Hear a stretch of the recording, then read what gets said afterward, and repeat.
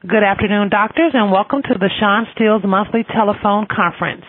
Today's special guest will be Sam Collins. Remember, if you have a question at any time, press the number 1 on your touch-tone phone, and we will get to those in the order in which they are received. Your host, Shawn Steel. Stephanie, thank you very much. That was very good and professional. Doctors, this is the fastest half hour in the entire month. We're going to go over some complicated material right now, but that's crucial to a healthy and thriving practice. Our goal today is to raise as many questions and provide answers, but also to give you a pathway to get more answers. We're calling this coding and billing that fortifies your PI claims, and that's not just a marketing device. There's a lot of insurance companies that are going after the way that we set up the treatment plans and can't justify them, not documenting the right kind of documentation for particular services. We're going to look at gaps in care. But today we got Sam Collins. Sam's one of my great friends and colleagues in chiropractic. Sam is extremely popular, lectures all over the country on what I call the most boring subject on earth, coding and billing. But he makes it exciting, he makes it sensible, and he basically has saved thousands of practices. He's a source that I go to when I have these tough billing questions. And of course you can enroll into his network, and you get Sam personally. It's really a great advantage. This is the most popular turnout we've had yet. Hundreds of doctors are listening right now. We record it. It'll be on our website, ShawnSteel.com, in a couple of days. So if you're missing part of this, you could listen to it to your heart's content. Sam, welcome aboard. Well, thank you, Shawn. I appreciate it. I love this time with you, and I'm glad to hear the numbers are good. And you know what? It may be a boring topic, sort of, but I always say when it's money, it's not boring.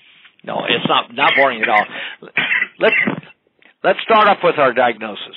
One of the great problems we always run into in every case, and I have since I first started as a lawyer, is questioning chiropractic value. And this goes back into Neolithic times where they say, well, look, if you don't touch the patient, if it's a simple sprain strain, you're going to get well in the natural history in 4 weeks. So why is a chiropractor treating them for 6 months with a bill of $5,000? And even though it's an old point, I'd like to have your refreshing thoughts on that. Well, here's where I'll start with. The first thing, I always look at how insurance companies will look at this. And the first thing an insurance company is saying, this is a trauma. And when it's a trauma, there's an expectation of a trauma diagnosis. Some doctors are afraid to use trauma diagnosis because trauma diagnosis, as you noted, are self-limiting. If I sprain my ankle, even if I don't go to the doctor, given a few weeks, it's probably going to get better. Now, here's the problem. Getting better does not necessarily mean that it's getting well. You know, you can have a bone that's fractured. If you don't set it, yeah, it's still going to mend, but then you're going to have a lot of dysfunction left over. So chiropractic fits the bill where we allow this hopefully to get well faster, but most importantly, get back to its pre-injury status. So the first thing I'd emphasize is making sure that the diagnosis matches the problem, because an insurance company is going to attempt to deny it. If I have someone come in with a headache from a car accident, if I'm an insurance company, I'm going to well, wait a minute. Has this patient had a headache in the last month? If so, maybe it's not from the car accident. So I would implore doctors, when you're coding headaches, code post-traumatic headaches. Relate everything to the trauma and show that it's part of it. And if you don't, then you have to write a report to indicate, well, this headache's part of the trauma. Well, I try to resolve that because often we're not writing reports when we first send the bill. They're going to go by the diagnosis. So instead of using headache, I would use, for instance, the code G44, that's G as in George, 44.319, which is an acute post-traumatic headache. Or if you go G44329, chronic, and that just deals with, is it acute or chronic, as we all are aware. The same applies with strain sprains. If someone's had a trauma, it's definitely a sprain. It's a strain. The difficulty, I think, where doctors run into issues is that they get denials because they're afraid to use it. So do use trauma. But another factor that comes in, if I just use a strain sprain, that's going to be somewhat self-limited. However, I will implore doctors, be sure you are grading your sprains. You know, is it a grade 1? Is it a grade 2? Is it a grade 3? Because that definitely makes a difference as to the level of care. Now, there is no diagnosis code for grading. That will be part of the chart notes, but it certainly will come into play. And then Sam, stop right there. That's so important. Nobody grades. I'm telling you, I review oh gosh, maybe up to 5 reports each day, every day of the week, maybe 25 a week. And I don't see the grading. MDs don't do it. DCs don't do it. It's so rare, and I think it adds so much value and integrity to the report. So give me an example. Go over again. What's a 1, 2, and a 3? Okay, so a grade 1 is. Secondly, how does that impact care? Well, it impacts it greatly. So, by example, let's say you have a grade 1. A grade 1 is definitely still a sprain or a strain, but it caused really no rupture. It's kind of a stretch of the vessel. So it's the most minor type. It certainly would need the least amount of care. And most people who have a grade 1, frankly, are never going to go to the doctor. This is a simple one where a person says, oh, man, I rolled my ankle. And, they take off a few days, no big deal. The majority of people have a grade 2. A grade 2 is still a tear. It's just not complete. Now you're going to get a lot more bruising, a lot more swelling associated with it, probably some laxity in the joint. This all of a sudden requires a much greater care plan because we're dealing with many more factors here. It's not just a simple stretch, but actually a tear. So a grade 2 means a little bit more detail in that. Then, of course, you can go to the grade 3, which is a more severe or basically a complete tear. So I'll give a good example. I know there's probably a lot of doctors from California calling. And if you're familiar, the Lakers have a player right now. His name is Lonzo Ball. Lonzo Ball a few weeks ago had what they called a high ankle sprain, which, of course, I don't know what they mean by high ankle because there's one joint. There isn't a low and a high. That being said, what they really mean generally is that it's severe. And they said it's a grade 3. And they said, oh, he'll be back in 4 to 6 weeks. There's no way. A grade 3 means a tear. And I just read this morning that, oh, he's not coming back yet. Well, no kidding. A grade 3 is so severe, it potentially could need surgery. And so by grading kind of gives you a sense of how much care this patient is going to need. So I'll give an example. There's the Foreman-Croft guidelines that auto insurance specialists use, and I bet a lot of doctors listening have had reviews by them. And what they recommend for a grade 2 will surprise you a bit. For the first week, they expect the patient to be seen every day. For the next 3 weeks, they're looking at somewhere about 3 to 4 times per week. For the next 2 weeks, then 3 weeks after, 1 to 2 times, and it reduces down to about 18 visits is what their expectations are. A typical grade 1 maybe to a grade 2. But what it does state, though, is so long as you can demonstrate functional improvement and it's continuing, they'll allow more. But that's for a grade 2. If you have a grade 1, not so much, because grade 1, not very severe. Heck, grade 1, most people aren't going to come to your office anyway. So I very, very strongly doubt someone is seeking care for a grade 1. I'm not saying absolutely no, but that's why if you don't state grade 2, the insurance company is going to assume, oh, it's grade 1. You know what? That is such a telling point. Sam, that's the clearest explanation I've heard in my entire life about the value of having grading schemes on this. You just stated it, but I'm thinking, of course, if you don't state it, it's implied it's a grade 1. Grade 1 doesn't need much care, and why are you seeing a doctor in the first place? So just to protect yourself, let's put it this way: to fortify yourself. Let's start grading how serious these injuries are, because you know how serious they are, and this is why in many cases, this might surprise somebody, I find most chiropractic reports in terms of diagnosis and billing actually better documented than most MDs. That's another story altogether. Well, no, I agree with you there, Shawn. MDs love to code pain, and of course that's a horrible code because it's true, but that's like calling you or I a human. That's true, but that doesn't give much description from the other, 4 billion people on the planet. Sam, we're going to talk about treatment plans, and particularly treatment plans are now, insurance companies have developed their own theory of treatment plans, which basically says don't touch the patient too much, not too frequently, and certainly not for any duration. And, of course, if they could get away with it, they'd have everybody basically getting 12 visits, 30 days, or whichever is least. How do we deal with treatment plans that are robust and that are appropriate? Okay, so I'll still go back to say the first place to set a treatment plan is giving what I call the Rembrandt diagnosis. Give me a diagnosis that when you read it, you say to yourself, oh, that's what's wrong with the patient. So here's some other things beyond the grading. Indicate any complicating factor. Think of how many patients have reversal of curvature. There's a code for that. How many patients have spondylosis or arthritis? There's a code for that. How many times do patients have severe spasm? There's a code for that.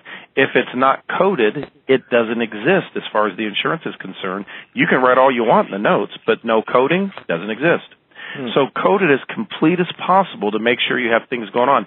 If there's comorbidities, if you have a patient that's diabetic and that diabetes is not well controlled, I'll guarantee that's going to change how this patient responds. Now, I'm not treating diabetes, and I'm not saying we are, but it complicates it. So I want to give a very full picture. So think complications, comorbidities. I say curvatures, spondylosis, spondylolisthesis, ligament laxity are all part of that, and then other comorbidities that aren't direct but indirect. So now the treatment plan then, of course, is based on that. So I gave that example of Lonzo Ball. If it were a grade 1, he'd be back by now. Grade 2, he'd be back. There's no way he'd be out for 8 weeks if it wasn't a grade 3. Wow. So the severity determines the amount of care. So what we first try to do when a patient comes in, the care plan is first trying to protect the area from being hurt any further. And we want to control swelling. We want to control spasm. And so this is where it makes sense to have passive services. This is where there could be compression, ice, electric stim, effleurage to try to move out fluid and all that. So all the passive things that generally go on. And it doesn't mean you won't start the manipulation, but it means that you're going to be doing those maybe for the first 2 weeks just to calm the thing down. But then as you move away, you want to start not just relying on passive care, because passive care, you're not going to ice a sprained ankle for 4 weeks. You're definitely going to ice it for the first 48, maybe to 1 week, 48 hours, I should say. So that being said, move or transition toward some active care as the body will tolerate it. Certainly every guideline that we've all read, and most chiros have read them, all indicate that an area that's been injured needs to be rehabilitated, because when you injure an area, you don't move it. When you don't move it, the muscles atrophy. The ligaments become stiffer. They don't heal the same way. So we want to start putting this patient into an active protocol. So it means as soon as the patient can tolerate, you should have some movement towards active care. Now, active care means things like exercise, therapeutic activities, 97530, or neuromuscular education, or that could even be in a group. And I'm not saying you're putting the person into 24-hour fitness, but you got to start a progression so that we can restore ADLs. And if you can show that type of progression, it all makes sense. When I see a claim where a doctor has done the same care for 3 months, I'm going to go, wouldn't that change a little bit? Wouldn't you be doing something more or different as the patient progresses? It wouldn't be the same. If you do the same diet and exercise routine for 2 years, you're not going to change as much as one that would be progressive, that you either have to exercise a little more or diet a little more. Otherwise, you're going to just stay exactly the same. So I want to say kind of keep that same factor. The other thing I will emphasize, when you've got a patient that is a very severe injury, let's document that. The first thing I want to see a doctor do is use what they call a validated outcome assessment tool. So that's going to mean something like an oswestry or a neck disability. What those do is help to grade that severity so it's something that's kind of hard or objective. Then as they progress, you do this every re-exam so you can clearly show, hey, this patient went from 80% disability to a 40%. Now that definitely shows your care is working, but they're not completely well, which we don't expect. And that's the difficulty I find most chiros run into. Oh, they want to cut off my care. Well, I'm going to cut off your care, too, if you're still doing ice and stim after 6 weeks. I'm like, what's the point? What are you still doing massage for? Now, massage here and there, maybe, but the massage is for pain, swelling, stiffness. If I'm still dealing with that at 8 weeks, it's not working. I'm looking at when you get into these treatment plans from the insurance companies. What have you seen from AIS, for example? Apparently, they've got an entire approach that really defies a healthy chiropractic practice. Well, for the most part, it does, because here's what they do. Obviously, when you look at a guideline, like anything, there's an average. So they're going to go on the low end of average, where that same guideline has a high end. So what they do is they spend all the time telling you it should happen in 18 visits. But what doctors don't read after that is that 18 visits can be extended if you can demonstrate functional improvement as a result of care. Now, here becomes the issue. I have to demonstrate functional improvement. So I'll make it real simple. Think of a person going on a diet. If I put you on a diet and my goal is for you to weigh 150 pounds, guess when the diet is over? When you weigh 150 pounds. Right. So therefore, doctors have to look and go, okay, here's where the patient is at. How do I get them to this point, and how do I measure it? So long as you have some validated points, you can demonstrate why I want to continue with this patient, that they haven't achieved what our expectations are. And if you can continue to demonstrate functional improvement, they'll allow it to continue. Here's the difficulty. Many patients will often respond very well to chiropractic care, and we can't fool ourselves. If they're well, they're well. However, it's always things that are more, and this is where doctors forget the complications. If I looked at a strained sprain and saw more than 6 weeks, I would question it as well. But here's the problem. It is more than a strained sprain. The problem is I won't know that until we're arguing at the time of settlement, which if I'm arguing after the fact, it's probably not in the notes. And I live by, you've got to document. If it's not there, it doesn't happen. So if your patient has missed care, they've taken off 2 weeks because there's something happened in their family, it happens, but you better address it because it otherwise weakens your claim. And so the same applies with the documenting of how this patient's changing and just progressive. Like maybe when they first start, they could only do 2 of the exercises due to pain and so forth. But at week 8, now they're doing 6. But we need them to do 10, and we need them to achieve where they can do a full squat. They need to be able to touch their toes and sit at work all day. So it gives us a more bona fide way of looking at how our patient is changing and that we still have room to grow. So if I put you on a diet and the first week you lose 5 pounds and 5 pounds, that all makes sense. We should continue. But if I start reaching a point where you're not losing weight, either I've maxed out and what I'm doing is not going to work, or I may need to change it. And don't be afraid as you go along. Guidelines were meant to be a guideline. Sometimes you'll go beyond that because you'll discover, oh, what's going on? Here's a good example, another diagnosis. Many patients with a moderate severe impact, whiplash, if you will, if you were to do a flexion extension x-ray, I would bet 50% or more of those patients would begin to show some translation or what it would be ligament laxity. And Shawn, you all know, you've seen patients all the time that through your office that they'll talk about being in an accident and they literally tell you, I feel okay, but I still don't feel exactly right or good.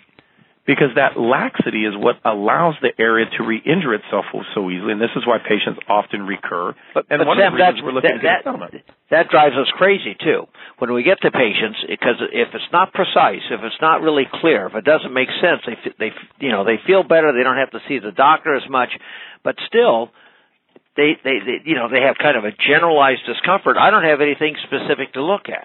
And then it raises issues. Are they malingering? Are they just chronic? Do they have, personal issues? Is there a bit of hysteria? So, we need to follow the metrics here because, the carriers, the insurance companies spend a fortune on really smart doctors to attack us all the time. The very guys... Those doctors... Yeah. Those doctors are ones that I'll say, and everyone in here knows, the ASH type. And I'm not necessarily negative on ASH more so than they just don't pay enough. But from this standpoint, every time ASH, they think everyone's going to get well in 6 visits. Well, with auto, they're going to look and go, well, look, if you look at the natural occurrence, this patient should be better within this time frame. The problem is that would be for that really simple condition, not the major condition that most people have. And again, that's where I go to what the doctors point out. If you document it, it makes sense, and it'll be reasonable. I mean, think of how many patients, if you do an MRI of most patients beyond the age of 50, after an accident, they're going to show probably some disc bulging. Nothing major, I don't want to say, but here's the problem. Even that minor disc bulging is going to create a protocol where this patient is not going to respond the same when they were 20 years old and didn't have them. Now, whether that bulge was there before or not, I don't even care. All I know is because it's there, this patient is not going to respond. I mean, you take a 60-year-old in a car with a 15-year-old, same impact, the 60-year-old's a mess. Mm-hmm. Now, why isn't the 15-year-old? Well, their body is stronger, more supple. So those are things to take into effect, and doctors should document it. Why do you think this patient's, well, they're older. They have spondylosis changes. Their curvature of their spine is bad. I mean, we have this protocol where everyone is looking at an electronic device constantly. I think our posture is probably the worst it's been in the history of man.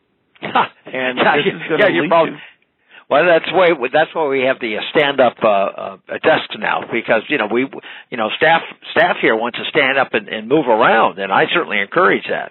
Because if you're stuck in front of a computer for 8 hours, oh my God, it's just a lot of things can go sideways.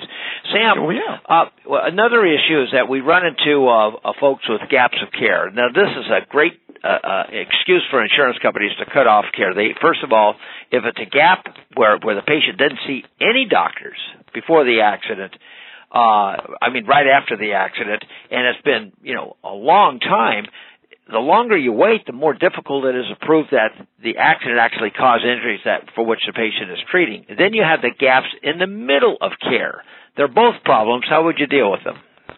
Well, we start first with, and we'll have to admit, when someone is hurting, they seem to find a way to get help. When they're not hurting, they don't.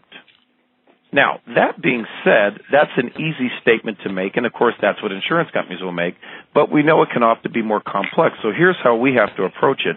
When you take a history of a patient that had an accident a month ago, and they're just coming to you today, you want to highlight, okay, what happened after the accident? How did you feel? How did you feel the next day, next several days? What did they do to mitigate it? No one just goes, I did nothing, but often these patients, misguided as they are, will say, well, I thought it would be better, so I was taking 8, leaves a day. I was trying to ice. My wife or husband was massaging me, but it was getting worse and worse, but I kept thinking it was going to go away. That starts to make sense when you get that. So now you write a report and put information that this patient attempted to self-treat, and it wasn't working. And in fact, a delay in getting care on a significant injury actually prolongs the amount of care the patient needs. That's actually in the guidelines. The key is you want to highlight that there really was pain right away. They decided that they thought they could deal with it. I mean, we all know people that have different pain thresholds. Some people with a minor boo-boo are ready to go to the emergency room. Other people can almost cut their finger off, and they're like, oh, it's fine, it's a scratch. So you want to deal with those ends of it. And the same would apply, maybe there's reasons. There's nothing wrong with any a person's reasons. Just make sure it makes sense. And what I mean is, what if you had a family member that was very ill, they had to leave to go out of town? It happens. You talk about it, into it. Now, if they just say, hey, I had to go on vacation to, Hawaii, I get a little nervous. So I want to ask, well, during vacation, what did you do? Well, actually, when I was in Hawaii, I had 3 massages at the hotel. Yeah. Good. You know what I want? Some documentation of that. We just had a case like that this morning. We have a client that spends half of her time in Southern California and the other half in Hawaii. What a lifestyle. She got into a very severe accident, and she is going to be going to Hawaii because she has a family business. And the chiropractor asked what to do, and he says, well, absolutely, prescribe, put it in your record, saying that you insist that she has, while she's there for 2 weeks at a time, that she actually gets a massage that she has to pay for. No massage therapist, take it on a lien, get a receipt, show that she actually did something proactive, and that she's following doctor's instructions. That usually will cover it. I have patients that travel all over the world that life's in session. They got obligations. Well, again, they go to the local urgent care center. If they're on a boat or at the airport, they can go again to an urgent care center and say, "Look, my neck's really acting up. What do you suggest? Can you help me?" They may be even given prescriptions. They don't have to take the prescription, but they ought to pay for the bills, which should not be too much, and to show that there's evidence that they're doing something about their pain. Now, I remember, Sam, in my first trial in life some time ago, the defense attorney made a big deal that my client was 10 days late seeing the doctor. And the attorney I never forgot the cadence. He says, well, what did you do the first day? Well, what did you do the second day? This went on. What did you do the fifth day? What did you do the sixth day? So I've learned a lot from that lesson, and the key is that there needs to be a story, a logical, cogent story. If the patient did absolutely nothing, they're running track, they're having a great time, and then suddenly they have delayed onset, it doesn't exist in Shawn Steel's universe. Delayed onset, no. You have a trauma, and you broke an arm, you've got an abrasion, an airbag went off, you're going to have lots of problems, you're going to take care of it right away. That's just the human response. But if it's a delay, but if the pain is not so great that you think it's going to go away, We got to have evidence. Every single day there's got to be a story. Did you go to the massage? Did you go to a hot bath? Did you go and did your wife rub your neck? Did you bring hot packs? Did you try over-the-counter medications? That's the kind of story that the doctor and the patient must go through methodically. And if the gap isn't explained, treatment's over. The case has lost its value, and the case is done. And I believe if you interview the patient properly, you'll get that out of them. They have a tendency to forget. And this is, I put the importance to the doctors to go with the patient and say, okay, what was going on? What did you try to do? What happened? What, if anything, did you do? Because I doubt anyone says to themselves, I'm hurting, and all I'm going to do is go to the doctor. Everyone tries to do something. Oh, sure. And they always think it's going to work. I've done it myself. Just tell me that story. It makes sense. I'm never going to put someone down for doing such. Yep. And you just have to make sure that someone can't say, well, they just took 2 weeks off. They probably didn't. But if you don't remind them because it was 3 months ago, they're going to look like, well, I don't remember now. That's part of the historical thing that we must do as providers when these things occur, because as time goes, memories fade. So that's why we document. Yeah. We document so that 2 months from now we'll remember what happened. One last note on that. There's nothing, if it's a new patient, it's almost a crime against humanity if you don't interview the new patient yourself that you've never seen before and go over the history of how they got hurt. Almost a film frame by frame, so that the patient learns to trust you, learns to follow your leadership, learns to take your suggestions seriously. If you have staff do it or they're filling out forms, boy, I think you lose a lot of potential in having a lifetime patient.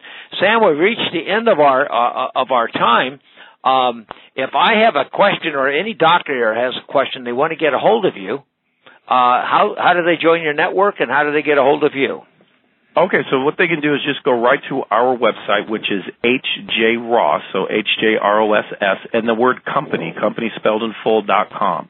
And on that site, we have everything we offer. We do continued education seminars, which you attend for us and help teach. We also do the service called the network. What the network does, though, is when you join that, it gives you direct access to call me, to email me, or fax me on an unlimited basis for an entire year, so you'll see it on there as well. We also do a coding manual, and this coding manual updates all the CPT diagnosis codes, has orthopedic tests. We have treatment protocols for insurance companies, forms, you name it, doctors' liens. What we try to do is be as complete as possible to give you access to make sure you're getting paid. So that would be the way to get a hold of me. Just go right to our site, and in that way you join the network. You can join for a year, you can join for a month, or if you only have one question, we do offer a fee for service. What we want to make sure is we're here to help you. We need to make sure you're successful. At the end of the day, I teach continuing education seminars. And if I'm not keeping you educated to have a good practice, I won't be around. So it's very important to me to make sure that doctors understand what they need to do, how they need to do it.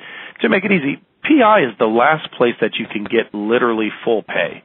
But you just have to make sure that claim that you're sending is legitimate, it's fair, it's reasonable, and at the end of the day, simply just makes sense. Sam, thanks very much. This is again, it's the fastest half an hour that I know of. We have two more excellent, doctors coming up. Mohsen Shah, who is a neurologist as well as a board-certified neurosurgeon. He does traumatic surgery in Orange County on a regular basis. And he also will see trauma head cases where people have traumatic brain injury. There's a whole new level of expertise and care being administered for TBI patients. It used to be like with the old the back injury, just go home and sleep it off, and of course with catastrophic results.